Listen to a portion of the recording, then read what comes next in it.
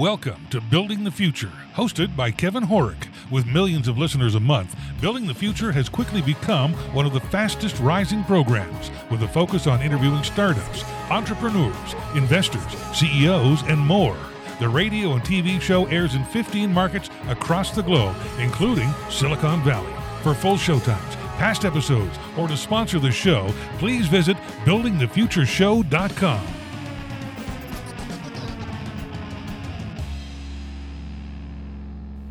Welcome back to the show. Today we have Dr. Kevin Fleming. He's the founder of Grey Matters International, a unique consultancy that leverages neuroscience innovations to work on the problems of behavioral change. His work has been featured in some of the top media outlets, including the New York Times and the Wall Street Journal. His clients have included NFL players, a Rock and Roll Hall of Fame member, tons of entrepreneurs, and Fortune 100 execs seeking brain-challenging solutions to their double-binded life of pursuing happiness and success at the same time. Kevin, welcome to the show. Hey, it's good to be here, Kevin, as well. We'll just call this Kevin Squared, I guess, right? You know, the power of Kevin Squared, right? I like it. I like it. So maybe before we get into all the stuff that we're going to cover today, let's get to know you a little bit better and start off with where you grew up. Sure, no worries. I am a East Coaster, so okay. Very cool. They affectionately call me a masshole because I'm from Massachusetts, which I don't know if I agree with that, especially with the Red Sox in the playoffs. We're really good people here. Anyways, Western Mass, actually, about an hour or two west of Boston, so more in the Berkshire kind of area, nice, more of a country-ish kind of part of the state. A little town called Longmeadow out there. So I loved it. I mean, it was a great childhood, good friendships, kind of idyllic, I guess, in some ways. You know, the Puritan house, the white fence, the big green lawn kind of thing, and good family. So yeah, not much to complain about. I'm a lucky guy. Interesting. So walk me through kind of your university career. What did you take in university and why? So that's a good question. So this is a funny story. In fact, I was just telling my son about this story the other day because he's a sophomore at the University of Notre Dame, which is where I went to school. Very cool. Started my academic career. Yeah. So I went in actually as an architecture major. So, and this was really funny because I had this artistic kind of right brain, spatial relations kind of artisty part in me, but I had this really kind of analytical, science-based kind of part of me as well. So I really thought it was an integrative left-right kind of way to do, a good academic training and something that was enjoyable. But little did I know that was more of my own theoretical understanding of architecture. I went into this classroom and I remembered it was back in, this was early 90s, right? So This was,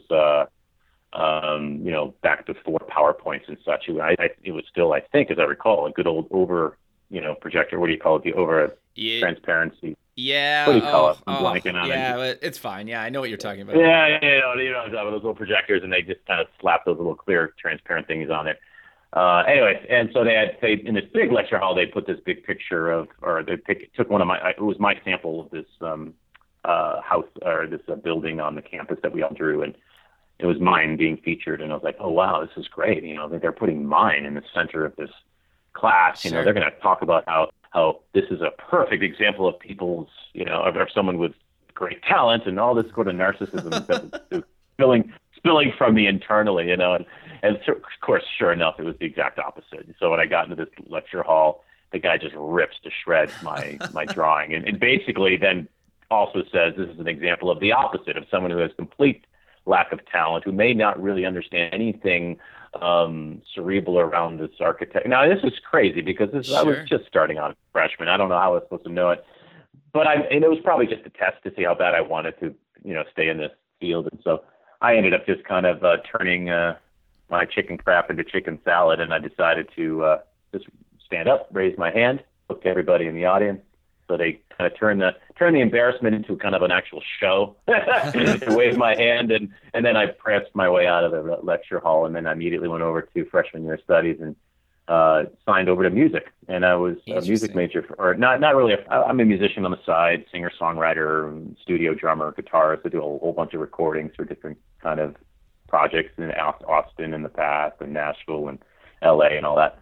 And it's been great. It's been another part of me. It's like an alter ego that I think really defines kind of, I can really connect some dots between that music part of me and my current life. Sure. So I really thought, hey, maybe I'll just have the cojones to get out there and just be a musician and just, just go back to something that's not so cerebral. I can just actually do my passion of music. And what I ended up finding was, because I had such a great music program back in Western Mass, it's in fact one of the people I think on The Voice that just won was a student at our music program in Long Meadow, Massachusetts. Yeah, I think it was The Voice, or maybe it was American Idol, one of those two programs. We had like a Grammy, given to us for like best music education program or something like that. It's a really great program.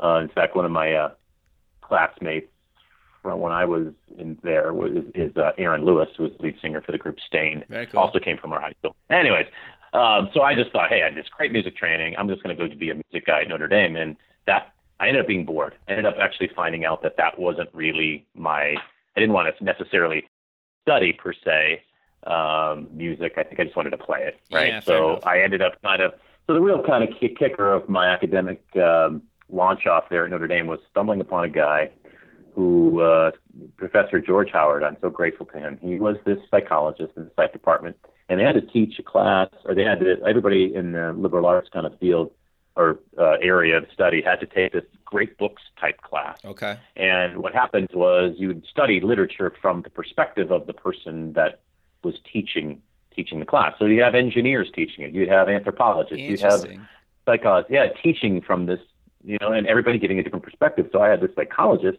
teaching it, and it was such a mind-blowing kind of experience. Not only did I have a wonderful time with him, I had more of a kind of Tuesdays with Morrie kind of experience. I don't know if you remember that book that came out. Sure, yeah. Just like just that protege, kind of like he was my mentor, I was his student, and we just became friends as well because he was so damn bright. And the coolest part that I think also links to my current work, he was hanging out on the tail end of the bell curve all the time. Okay. So he was definitely a genius on statistics and qualitative and quantitative research and methods and all that. But he was always challenging assumptions of reality. He was always comfortable with just saying, sure, this is how psychology's done the science for hundreds of years, but let's challenge it, because do they even have the right assumption on this? And he was a philosopher of science, basically. And he was so talented. So he was able to give me right out of the gate, which usually you don't get. So right when you're finding your academic studies, you're typically stumbling into some kind of direct correlation of I like this and I want to be this job, and so that this is the training I get to be a lawyer. This is the training I get to be a doctor. I got such a specialized launching pad when I was 19 years old, where I got both ends. I got the basic skills, and then I got this high-level, meta-level kind of ontology challenging kind of dialogue around what was right and wrong with thinking itself inside the field of psychology. And I could connect these two with just so much excitement. I was connecting these two poles with like, holy crap. I mean, I have the basic skills, but I also have this ability almost through this relationship with this guy to challenge so much of what we think is true. And yeah, it was really cool. So in that sort of 2-3 years of doing this work, we became really close. I learned a lot of his models, and what I realized come senior year when I was all done, and of course I obviously declared psychology as a major, and I did a whole bunch of, applying to grad schools. There's not much you can do with a psych degree really without me going, next level professional training. Sure. So I applied to different clinical psych programs and such, and I didn't get in anywhere. Okay, interesting. So that was interesting too. I was rejected everywhere, which is very fascinating to me, because again, I was like thinking, okay, I'm at a great school, I had a great professor here. He was really, thought I'd have a good shot. For whatever reason, didn't get in anywhere. So then I go back to my music, background. I'm like, oh, I'll just go down to Nashville with my buddy, and we'll just kind of, I'll do some studio gigs as a drummer, and I'll just kind of go that road. And unbeknownst to me, right on the midnight hour, right before I'm packing the U-Haul to go down to Nashville, I get a phone call from this guy, George. He says, hey, listen, would you like to be my student to get a PhD under me? And I said, wow, I mean, that's a interesting phone call to get. And he said, yeah. He says, I just know your brain. And I know the reason why you haven't gotten in anywhere is because no one's thinking this way, and they're not going to understand that. And And so I want to let you know that I believe in you so much so that I'm going to grab these grants from these divisions that I'm a president of at the APA, and I'm going to fund your master's and PhD. Wow, so that's really cool. Notre Dame. Yeah, it was really cool, man. And so I was just blessed. I said, absolutely, hold the presses, turn everything around. And within a couple of weeks, I was back at Notre Dame as a student, as a master's and PhD student. And so, yeah, it was a heck of a road. But I tell you, to this day, that meeting of George not only opened up the doors, but I can see the philosophical tenets underneath what I'm doing now and why I feel so comfortable challenging things like I do now. It really goes back to then. Interesting. So walk me through kind of getting out of university up until kind of Gray Matters International. Yeah. So basically what I ended up doing was I obviously got my master's PhD from Notre Dame, did some pre-doc, what they call a pre-doctoral internship in clinical psych, which is where you go to another university and usually work either at a university counseling center or a VA hospital, and you get basically your field experience, right? Yeah. So you get all your supervision hours and such. And so I did that at Purdue. Stayed in Indiana a little longer and went down to Lafayette and had a wonderful time down there, and the staff was great. Nice. Just very, very fond. They were very fond of growing your creative spirit, not just being a therapist 24/7. They really watched people's eccentric personalities and grew them. And I really felt validated by those guys because, again, really, really comfortable with me being me, And Sure. again, I already had this feeling, as you heard my story here so far, I already had this feeling that I was kind of a little different than the traditional kind of, research mind of psychology that I was meeting. And because I was you got to remember, I was at the bars in graduate school playing guitar on Friday. I was not in the research lab pumping out numbers, doing statistical analyses. I should have been, but I lived a balanced life even then. Like I just was like, I know, and everyone gave me crap for being, maybe looking like a not so professional student, but it was actually the best thing I ever did. I kept my passions alive. Sure. I put psychology in its proper place, which was a very good field to have, that could teach a certain amount of truth. And I let it just be and sit right there in those parameters. Like I didn't let it consume me. I didn't let my work consume me. And of course, in this interview, we'll probably get back to that tenet a lot with the clients I work with now, right? But I left Purdue and for a year, came back to Notre Dame, got my degrees, walked through the ceremony, and then I grabbed a postdoc year at the University of Wyoming in kind of more of a what they call rural psychology and behavioral medicine training. So we would be paired up with medical residents in their medical program, and we would do work, in a frontier environment. That was fun because we got to really learn a collaborative care kind of model of helping people. And then I decided to get into clinical work. I was started as a clinician in Jersey with a great little practice out on the Jersey Shore in neuropsych, and that's where I started really getting the initial training in testing and assessment and using kind of the neuropsych tools for cognitive and brain rehabilitation. Okay. So these would be people who had a cardiovascular accident or a motor vehicle accident or some type of brain injury. And the neurologist or the primary care physician knew something was up and they needed to get a formal assessment of what type of the brain, what part of the brain was injured, and is that level of impairment, clinically significant, or is it, something that is minor? And then from there, you develop a treatment plan to rehab it. Now, back then, this was the late 90s, turning into the, the 21st century there. It was really old school kind of ways of doing it, paper and pencil tests and stuff, and something they would call the Halsted-Reitan neuropsych battery. And so we were good at what I ended up calling later in my career, kind of describing the water to people while they drowned and calling that success.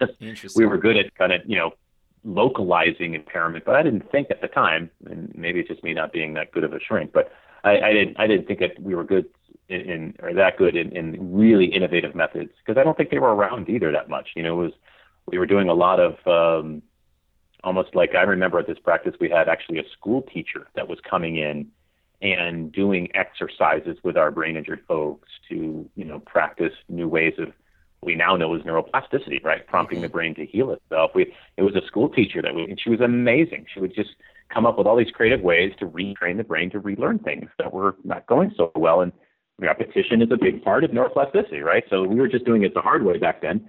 And that was great. But the real kicker was I ended up leaving that practice and with an offer from my former Purdue head.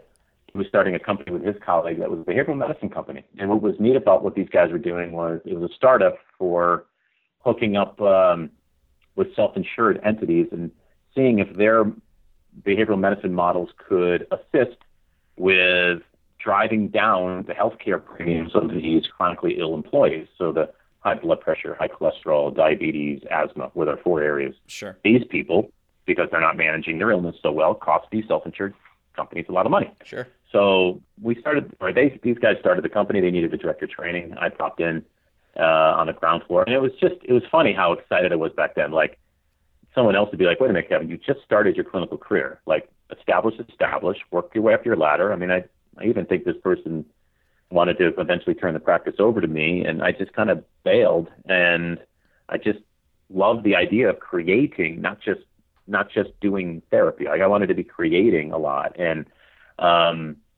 this was a tabula rasa kind of gig. This is here's a blank piece of paper, come up with the ways to get these people to change, because initially these guys said, you guys just use those clinical psych models stuff, all that crap that you guys learned. Just kind of take it out there and just teach it to companies. That's all you got to do. And I'm like, well, I don't think so, because, one of our clients was a bunch of truck drivers. Good luck teaching therapy to a truck driver. I mean, interesting. Sure. You got to be very mindful of the culture of these people and what their decision-making challenges are, Sure. Yeah. And so, it was a heck of a fun gig, because I got to create an intellectual property for the first time in my life, like what that was like, to kind of say, all right, what's our model and how are we going to roll this out? And who we're going to hire to train and who are the best people to deliver these interventions? I'm like, blah, blah, blah. And it was great. So it really gave me the entrepreneurial background, the entrepreneurial spirit to say, a shrink doesn't have to be sitting in an office all day. You can get out in the world and really link these models of thought to actual bottom line. That was a really big eye-opening thing for me, because I really love the challenge. Sure. I like the idea of saying you can be liked by a client, you can have a nice conversation, you can have some validation, you can have even some symptomatic relief here and there. But you know what? That could be a necessary but not sufficient condition to change if the person doesn't use their inhaler like they should be and stay out of the emergency room. Like, it was like all of a sudden it was this first time, cognitively, where I was like, oh, wow, there's 2 big different ways to look at this.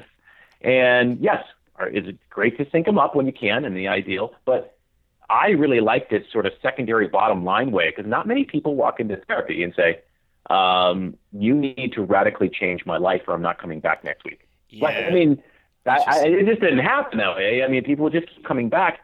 And there was this one, this is an aside, I remember watching this one Curb Your Enthusiasm episode, with Larry David, that was just hilarious, where he was going to this therapist. And it was this sort of like, he basically was trying to give the therapist permission to not make an appointment next week with him.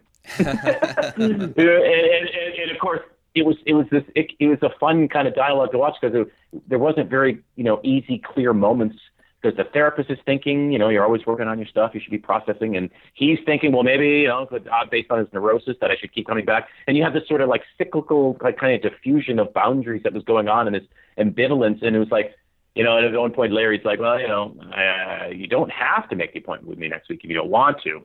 And it was just, it was so strange. But I remember watching that thinking, that's kind of what sometimes happens. And, sure. But when you're in these kind of like business type settings, they don't have time for those type of dialogues. It's just, here's the bottom line, here's what needs to happen. And so I ended up kind of, when I was going through that part with that startup company, really loving it, and also getting kind of impromptu nods on the shoulder from these clients that we're working with and such, just like, hey, you've heard of coaching, you've heard of executive coaching, or maybe you can help me with this kind of piece in my life on the side. And like, I was falling into the coaching world and I didn't realize it, because at the time it was still kind of relatively new. Sure. But I was going back to that kind of experience at Notre Dame early on. I was just kind of realizing, I think I like being kind of out on these fringes of doing work that is very different than just, psychotherapy. And so eventually I ended up taking a leap from that company and saying, I'm going to go on my own and starting Gray Matters International. And so that's really kind of where we are now. And fast forward, I've been doing Gray Matters for, what is it now? Is it, yeah, probably over, probably 10 to 12 years right now. Sure, and so that's great, man. it's been a heck of a fun ride. And what we do now these days is my company really is looking at kind of pieces of all of those, that picture I just created with the story of my academic and professional life. I put them all together basically now. It's this sort of absolutely components from my clinical psych background in terms of relationship building and all the training that you have in terms of being a really good listener and really understanding what the message underneath the message is that people are trying to communicate. That's always a foundational piece. And then what we've done is we've really kind of built in now through all the research, that's developed. We're building in a lot more neuroeconomic and neuroscience-based ways of looking at decision-making issues that people have. And there is really a gray area now, and that's where we got the name Gray Matters. There's a gray area between what's psychopathology and what's eccentricity. What is, something that is absolutely a psychiatric process, something gone wrong in the brain or a disease state, and what is a mere, what Dan Ariely would say in his book, Predictably Irrational. What is just a predictably irrational kind of part of our own fundamental decision-making process that we have to learn to get humble with and understand. And there may be very avant-garde ways of going around those problems in Sure. our life that may not need medicine, that may not need years of therapy. I got to make this caveat very clear. There's definitely a fit for some people, some of the time, for some of the issues that people are struggling with in their life. Absolutely. My whole reason for starting Gray Matters was not to make any anti-claim against those models, but really more to just say, what's an alternative? Sure. What's an alternative for this sort of little section of the bell curve where people may not fit in that, either by choice or based on what we call iatrogenic trauma. They've had potential problems with helping models, or that, and their pain hasn't, been taken away, and they need to look somewhere else. That's really the sweet spot. And of course, we can get into on this call kind of who we're working with, but that's kind of the overview of what I'm doing now. Sure. No, that's very cool. And you said something to me in one of our previous kind of calls that I've kind of thought about a lot lately. Everybody talks about like, oh, you need this kind of like work-life balance. But to me, they're kind of the same thing, right? It doesn't really exist, right? And I want, well, at least in my opinion. That's a great point, yeah. So do you want to maybe talk about kind of how you work with people professionally and personally? Because like I just said, I think they kind of overlap, right? And I think sometimes you have problems in one that cause issues in the other, right? Or vice versa. And, so like, I just think that now that we're kind of always connected and always kind of on or kind of on call, walk me through kind of how you kind of work with people to kind of sort out, whatever they're dealing with, good or bad. Yeah, good point. Yeah, and I have to agree with you. I remember that time we were chatting on that. And yeah, the work-life balance, not a wrong phrase, just brings up some inaccurate perceptions as if it's sort of this actual hard line in the sand. And I'm going to sit on work side and I'm going to walk over here and here's my life side. It's like, I don't know about you, but my work's part of my life. Like that's kind of, and my life's part of my work. Like, and that's what we're seeing now with, corporate change consultants and culture building guys and gals who are going on to the companies. They're realizing, especially these new generations of employees, they're just going to be like, hey, listen, I'm not separating this in some artificial line in the sand. I mean, I'm going to bring my life to work and the best of me to work, and I'm probably going to be bringing my home and my work into my life. And not because I want to blow over my home life, but because we do live in a boundary challenged world now, right? And so this idea of balance to me is an ongoing evolutionary kind of discussion that is ever changing, and that's good. And if you don't watch it, though, you can get swept up in the undercurrent of this too. And that's those are the people that kind of wash up on the shore of Gray Matters. These are people who haven't kind of dealt with this sort of fluidity of these two terms really well, and whether it's pre-existing trauma or addictions or this thing that I know you and I have talked about, the success versus happiness kind of dilemma. Well, I think it leads to that, right? Right. These seem to be the what big. We're all trying to. Well, that's basically what we're all trying to be, is find our version of happiness, whatever that means. It's different to everybody. Fair? Absolutely, man. And I obviously we have different values and different roads into those things. But at the end of the day, let's, and the neurobiologists, and other people would probably say, hey, listen, at some level, if you open up the brain deep enough, you avoid pain, and grow pleasure. At some point, there's that kind of like neural law. And then, of course, you have these, altruistic-minded folks that say, well, yeah, there's transcendental kind of values that are driving us to make decisions of that matter, and maybe not necessarily this linear cost-benefit kind of analysis that goes through things. And that's why the rise of behavioral economics has been so big now in our world, is because we've shown that it isn't this utility functioning kind of like cost-benefit analysis literally that's going on of maximizing and minimizing, and it just doesn't happen necessarily that way. We're really kind of going through this really interesting maze of forces that are influencing what we do, and it isn't linear. It isn't necessarily traditional economic thinking at play in our brain. So in our company, to kind of go back to that success versus happiness dilemma that I see, it is probably the overarching umbrella, right? It's kind of the thing that subsumes a lot of the quote unquote problems that walk into my office, so to speak. But I would say the sweet spot of what we do is to help people understand the neural kind of properties that are at play when you're dancing with these two constructs. In other words, if you don't watch it, what are that neuroplasticity law, neurons that wire together, fire together, watch it, you're going to be perfectly practicing your problem making as much as you're perfectly practicing your solution. But we can end up solving the wrong problem really well if we don't watch it, right? And so we end up building these compulsive networks that will definitely get us kind of to be a type A person and get us to make our bed in the morning and make sure we do our workout and make sure we get our coffee and da-da-da-da-da. But it's also going to have a lot of inadvertent consequences as well. And so those are these kind of hidden kind of secondary consequences that are what we're about. And we'll take in a lot of executive clients that are struggling with stress burnout. These are things on a piece of paper, so to speak, that you'll see when from a symptomatic side: stress burnout, overworking, addiction kind of, or compulsive habit kind of stuff, be it quote unquote good things like exercise gone too strong or wrong, or alcohol being used too much self-medicatively, or you'll definitely see some type of self-regulation kind of challenge, right? And then the relational based issues that will develop if you kind of keep them blowing up internally. Your spouse or your marriage is going to have a hard time. Your kids are going to get splinters of anger and irritability and reactivity in your house. And you're going to get these kind of like snowballing kind of effects psychologically. And what happens, right or wrong, is these clients don't feel so comfortable going to a psychologist every week, mainly because they're just traveling all the time. They're too busy. And not that those models aren't going to help at times, but they just really need somebody that kind of sees the uniqueness of their brain. And this is the gray area again. How do you teach and coach and influence through research and technology the actual uniquenesses of how they're wired? Where is that? And then where's the narcissistic sort of pieces that kind of are blocking their awareness that they may be more universal than they think, right? We see that a lot in these luxury rehabs that I used to kind of consult for a lot. And, you see this sort of like, these $100,000 a month kind of operations that can be, you definitely may be catering towards this second thing I just mentioned, more of that kind of like, I'm so different, so give me a special program.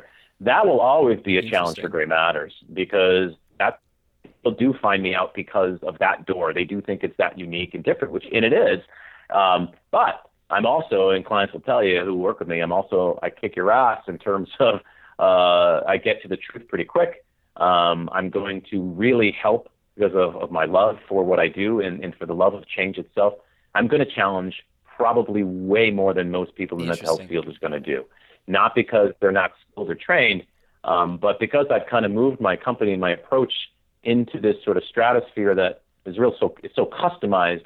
I feel there's a lot more freedom. There's a lot more autonomy to pull in some really powerful thinking, and people trust that. Right? They come to you and they really say, I like this model. Let's get together on a private intensive kind of model. Come to me where I am. I got 3-4 days I can take off. You bring this sort of TED Talk like, model of thinking to my living room. Help me with my marriage. Help me with my brain. Help me figure out what's wrong with my team that I'm trying to build. Try to get me balanced again, harmonized, get me in peace, get me focused. So it's kind of this sort of shot in the vein immersion experience where I try to take tons of my training and experience and some of these new renegade approaches and wrap it up into a treatment plan. It sounds like tailored to me instead of kind of like, here's this workbook that we're just going to go through, right? Like, and I'm not saying that's necessarily bad because that could work for some people. Sometimes that doesn't work, right? And I think having something where here's my issues, let's work on these things, right? I think for me anyway, it doesn't really matter what vertical it's in as long as you can help me, right? I think that's what people want, is they don't care what type of vertical that the information comes from or whatever. It's if you can figure out how to get through to me and fix kind of what I need fixing, then that's where the real power is, right? I think so. This is interesting you said that, because it makes me think of somewhere I read this phrase, and I can't give you the exact source of who said it, but it was somebody in the neuroscience field, almost a neurophilosophical tenet. They were trying to, there's this argument or this paper that was talking about whether we have free will or not, whether we are truly deciding, because there was this experiment done years ago they were claiming that, there's like about 200 to 400 milliseconds before you are actually aware of making a conscious choice, there is the signal tree going on that is indicating the brain is making some type of push or physiological impulse towards a direction before you're consciously aware of what you're saying you're deciding. And if that's the case, these people were saying, hey, listen, maybe there is no free will, that this is a deterministic, mechanistic kind of world we're living in, and we're just don't have rational thinking, we have rationalization power. This is what we really have, kind of thing. And but then there's this one philosopher or a philosophical person that was saying, well, maybe it's not either or. Maybe it's not an issue of whether we have free will. Maybe it's more in practice. Interesting. Free won't. And I love that, because what he was kind of saying was, based on how the brain is wired and what it's doing in terms of pushing and impulse and desire making, that your evidence of free will is in the censoring of certain things, right? That is the evidence of free will, is to modulate and to redirect but it is more in that direction of free won't. And I say that story because that's kind of how I see people coming in, and it's what you're saying is people know more what they don't want or what they won't go with, and they are kind of already censoring these options because they know darn well, and they've X'd out. And I think these kind of Xing out of characteristics of what they're looking for are a lot more powerful in why we do what we do. And sometimes we're left with a defaulty kind of way of looking at life that we have to figure out. Okay, just because we don't want this, does that mean we then want this pile of stuff?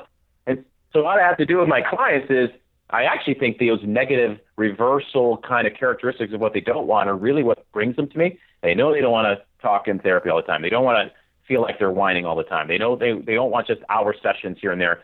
They don't want to just feel like someone is just validating and not necessarily leading them from first to second order change around something.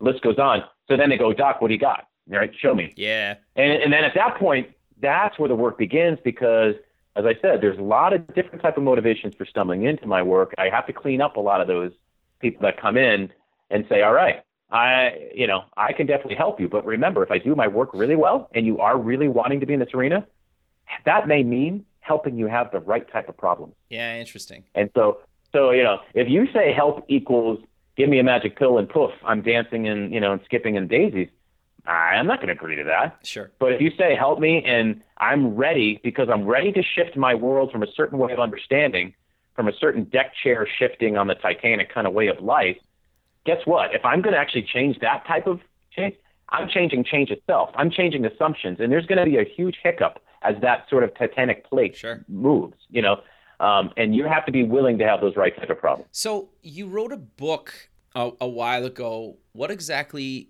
did you write the book about, and what was the reason you decided to finally put out a book? Yeah, that's a good question. I mean, shamefully, I admit I wrote the book before I knew what I wanted to say. Isn't that horrible? It was one of these, and every author knows that there's these times where you just kind of have so many cool ideas spinning around and you just vomit it on a page, Sure. And it was one of these books that if I could do again, I would harness and redo and retalk it and rework it. And so what came out was some interesting models of thought around this idea of a half truth, right? So that's really the tenet of the book. And the book's divided in sort of a psychology or self-help kind of world view of looking at what are half-truths inside that world, inside business in terms of development, coaching, leadership, all that performance. And then the last part, I took a stab at looking at sort of some half-truths of sort of religion and spirituality. And so it was a very much of a, talk about a big topic to kind of take on. I decided to just do this book in, 3 areas, because it was really where my heart was at the time. I think it came out, early, like 2007 or 2000, somewhere, yeah.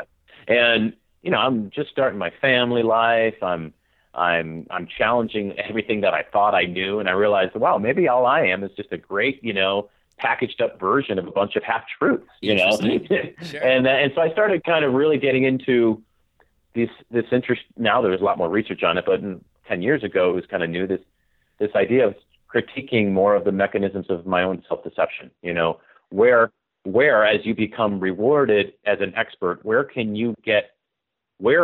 do I say this?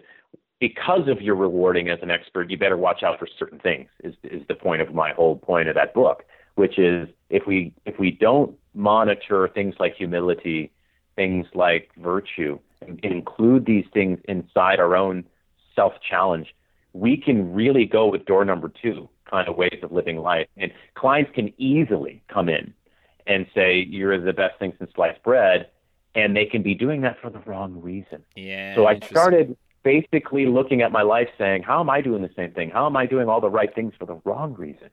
And that was a whole nother level of kicking tires that I didn't really feel like I got good training in, because we're really about, stimulus response kind of models of training and teaching, which is, here's what we got to do it, perform it well, study well, get an A and move on. That's how we do kids now. And that's why there's an interesting study out on valedictorians. They actually don't do as good in life as you think, because what have they actually practiced? They practice more of the machinery.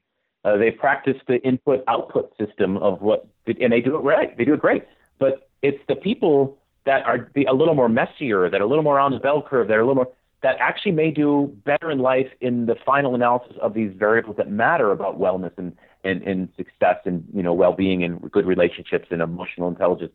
It isn't the stimulus response kind of spit out. So the book was really around, what if we kind of pushed these 3 areas of thought into that realm where we looked at itself a bit more critically, where we looked at psychology and self-help that way, and business development, and even, dare I say, religion, which was at the time, we had a lot more of, the Islamic culture challenges were going on. It was pre 9/11, and we were growing, and there was a lot more tensions in the Middle East, and it was, a lot of questions of who's right, who's wrong, all this stuff happening. And I started realizing that maybe we're asking the wrong question. Maybe it's about how, regardless of what your ontology is, your belief system, how can you make your own thinking inside wrong, or at least inaccurate and not complete?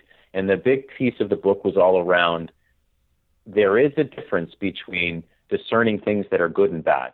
When you get into things where you have to get into deciding now between what's important and what is essential, wow, that bandwidth will invite as much beauty as challenge. And if you're not really good at thinking itself, we see this now with the Kavanaugh hearings that are going on in the Supreme Court kind of process, where it's very challenging to go through both sides of this thing. And I realized, it's not an issue of right or wrong as much as where are the assumptions and where are the intent behind what we're doing? How do we now analyze those deeper type of under the radar motivations and desires? Those are very challenging to do, but they may hold more of the truth of the pudding, regardless on what side of the fence you're on.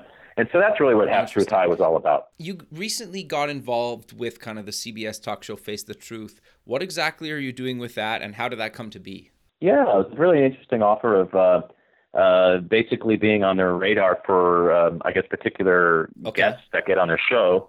And it's fun because this is a show, as I understand, you can do more fact checking on it, but I believe what was told me by the producer was it's, a new show that's launched that's from the producers of the Dr. Phil and the Doctors shows. So it's kind of nice. It has some, it's good street cred to it. And but yeah, they were looking at an expert or a company or a practice to refer guests to afterwards, that they could continue the work and as part of their kind of my relationship with them. And so that was there was a guest that was offered to work with me, and so that was how I got on the radar. And I'm very, very blessed to have that opportunity because they're good people over there, and really enjoyed at least getting some spotlight on me and my work. Sure. No, that's great, man. So walk me through, you contribute to the Huffington Post. What types of stuff do you kind of write for them in the past and kind of will be in the future? Yeah, I've actually, I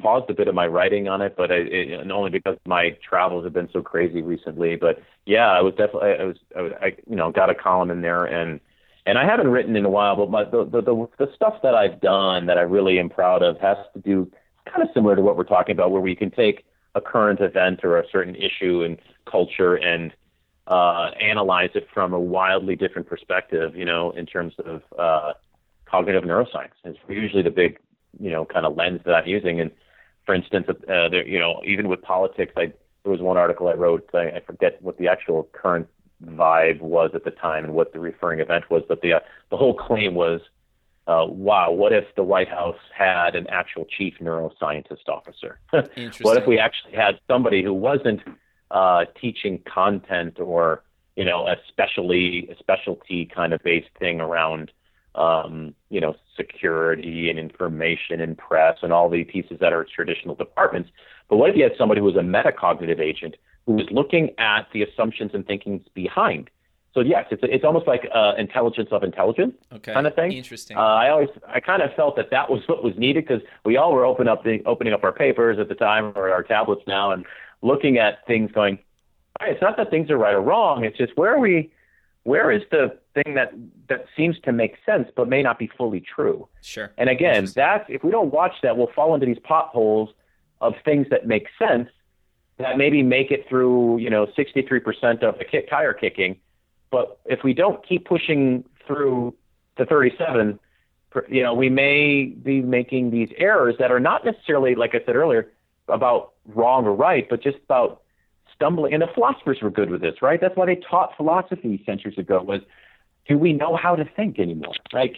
Are we just so quick in information passing on the internet and these dings and dongs on our phone? And this goes into a whole other area that I'm interested in with the information glut into our brain, where brains can only process a certain amount of input at a certain time. And it's amazing how little that actually is and how much is actually ignored.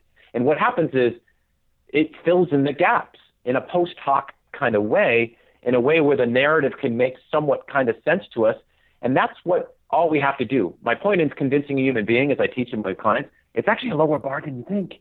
It's a lower bar to get people to at least feel, kind of go, oh, makes sense. Yeah, I mean, we've all been at these parties where there's pseudo-intellectuals talking about little tidbits and sound bites from their reader, and you just have to weave them all together, and you really sound smart. Interesting, right? Yeah. Like in the neuroscience side, I'm not anywhere near a guy who's opening up a brain. Sure. And literally doing neurosurgery. I admit, that's not me. Sure. I'm looking at the cognitive neuroscience, self-deceptive kind of parts of thinking itself and how that relates to the pain that comes into my office. But God bless the folks that are opening up and literally doing those. To me, that's deep, true, real neuroscience. Sure. Interesting. But we don't really have that level of discernment in day-to-day culture and dialogue. We get 8 minutes of a sound bite, and if you sound pretty good, they put you on a CNN talk show, and you're an expert. It's like, interesting. Oh, okay. No, it's interesting. That's all. Yeah, that's my piece. So I want to talk a little bit about the types of clients that you kind of work or have worked with and who you're looking to kind of continue to work with. Sure. So really, the company's kind of divided into two arms, right? In terms of okay, sure. There's really these two overarching ways I work. One, of course, is from what we'd say neuro leadership perspective. There's a company consulting kind of side, right? So it is kind of sexy now to be at least more interested in the brain as it relates to how we devise training programs, leadership programs, executive development offerings. And we're starting to get more, interested in those gaps between dissemination of information and what people do with it when they get it, and does it really transfer learning, and then the real ultimate test, change behavior. What I try to do is kind of be one of these, like USB plugins to the operating system of a company's protocols, right? And say, hey, listen, give me your training protocol, your HR manuals, your leadership development ideas, your executive development ideas, and let me kind of comb through it to see what meta-level based half-truths, processing areas that you could be enhancing to ensure that the intention of what you're trying to do with people actually comes out on the other side. And again, we're back to the gray matters kind of nomenclature here. What I find when I've done all the corporate consulting and culture change work and all that stuff is there is a little bit of a myopia around how we see human behavior, and we do overly rely on the rational data model of if clients say this or fill in this bubble or press this on the computer screen of their assessment, that's what they say. That's where they're at. That's the reality of their psychological truth. And it's like, yeah, but maybe and maybe not. There could be tons of reasons that was answered that way. And there may be other factors that would, if I start moving these pieces around, if I take this item down here and move it to the top, right? That's what behavioral economics researchers have done all the time. They've changed how you present data. The same exact questions in different orderings, you get radically different answers. I don't know about you. That doesn't sound 100% valid and reliable to me. And if that's the case, I'm not quite sure that we're using the best methods to make compensation plans, decide promotions. How do we incentivize it? How do we rate people as being great leaders if the methodologies themselves have that much error implicit in them? Again, it's that idea of if we can sell in a great pie chart or some output, and we love, and the brain loves getting a report, seeing the bottom line and saying, this is your category, this is your type, this is who you are, this is, and you go, oh, good, thanks. And I go, and it reduces the dissonance. I argue it reduces dissonance more than offers truth. I think the truth is somewhere in the middle. And you know what? You're right. It ain't easy. And Gray Matters doesn't have 100% prediction validity, but I am saying at least that I'm offering the right questions to these cultures. And I am helping them look very deeply at, do we really know what our knowing is? Do we, right? And I think that's this sort of like negative space inside the painting of their protocols. It's like, yes, I can throw different colors on. You can make your new picture brighter and vivid and more, out there. But are you also looking at the fundamental tenet of negative space inside that is definitely critical for your perception of what is? I don't think we look at those factors on a deeper level as much. And that's what Gray Matters does for companies. On the personal side, you're looking at, private life change, right? So these are people who want the alternative mental health model to certain areas of change, relationships, stress, burnout, addictive kind of issues in their life, some mood issues, sleep repair, all things that bug us that are under the radar that really we're wanting to get the best practice science models of care. What that arm is, it's really around devising one-on-one private discrete concierge level services for clients that have the resources to work with me either in a one-time retreat or a 3-6 months or longer kind of ongoing behavior change process where we'll work with the executive or whoever. It doesn't have to be an executive, whoever could be their spouse or their children there, but people that are interested in getting unstuck and not just getting mere symptomatic relief. These are people that are seriously looking at change, and it's not for the faint-hearted, basically. But our methods are really pretty good. Interesting. So you guys have a bunch of kind of locations all over the place. Do you want to maybe just cover a few of them and kind of where you traditionally kind of operate? Yeah, good question. So really, they're quasi locations, right? I mean, these are places I'll go, assuming there's a hotel and a plane that gets there. Gotcha. Haven't worked yet on Antarctica yet, so that's our next thing. But 2019's goal. Yeah, that's my goal. That's my strategic plan. Get a good penguin who's ready to go for me. So yeah, there's 2 locations in the U.S. in terms of kind of corporate, from a tax ID kind of perspective.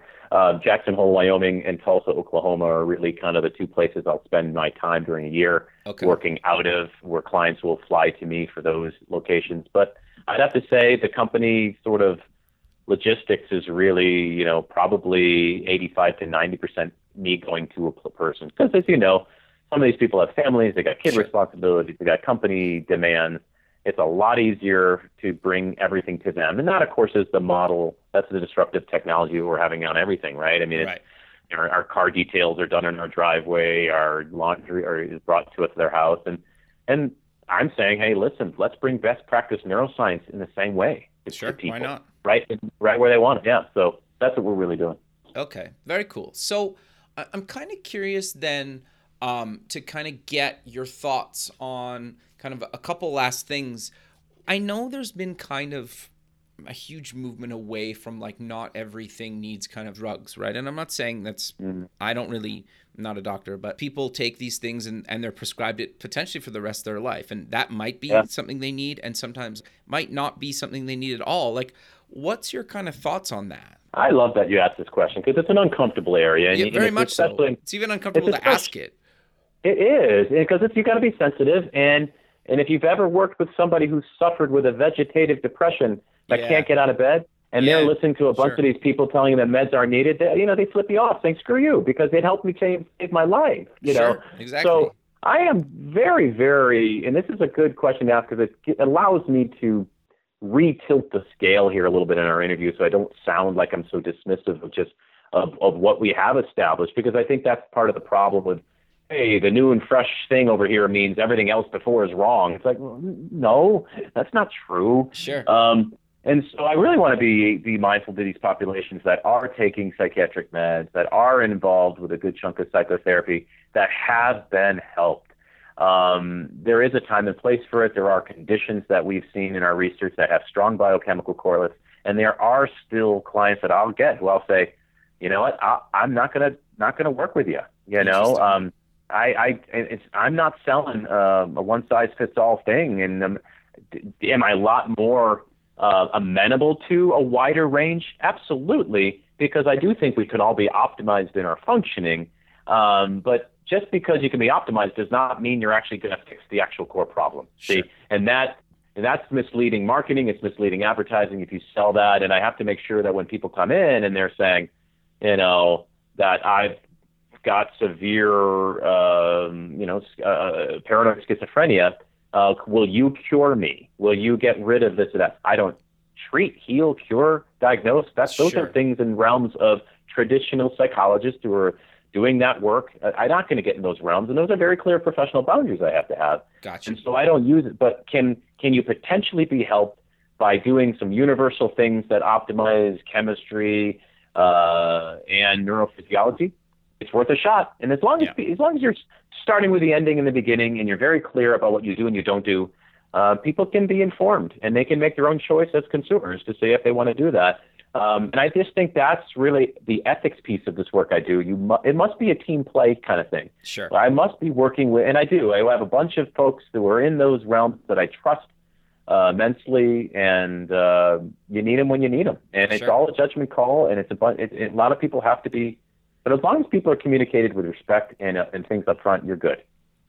Makes total sense. But Kevin, we're coming to the end of the show, so let's close with mentioning where people can get more information about Gray Matters and any other links you want to mention, maybe the book as well. Sure. Good. Thank you. Yeah, this book is Half Truth High, and it came out, as I said, years ago, but it's offered now for free on my website, and so people can download that. You also can download an Adrian Gostick book. You guys probably know him, who listened to the show, one of the best thought leaders out there, New York Times bestselling author, Wall Street Journal best business book kind of guy. I mean, a lot of his stuff has all hit the tops. He was he was kind enough, and I was lucky to be offered a featured thought leader slot in one of his books called All In. Very cool. That he came out a few years ago. You can get that chapter as well off of online, and you'll just see you'll even see some of the old prior published research that I did back when I was doing more empirical, peer review journal stuff. So that's all on the line. GrayMattersINTL.com, GrayMattersINTL.com. Whole bunch of great thought leadership video clips there too. And I'm very, very good, and you know this, Kevin, too. Reach out, ask questions, and I'm a big, because I'm in planes a lot. Email's the best. Email is KevinFlemingPhD.com, KEVIN@KEVINFLEMINGPhD.com. I love a good conversation. Just you're interested in something, shoot me a line, and whether we're fit or not, who cares? If I can help you with something, I'm more than glad to. Sure. Well, Kevin, I really appreciate you taking the time out of your day to be on the show, and I look forward to keeping in touch with you, and have a good rest of your day.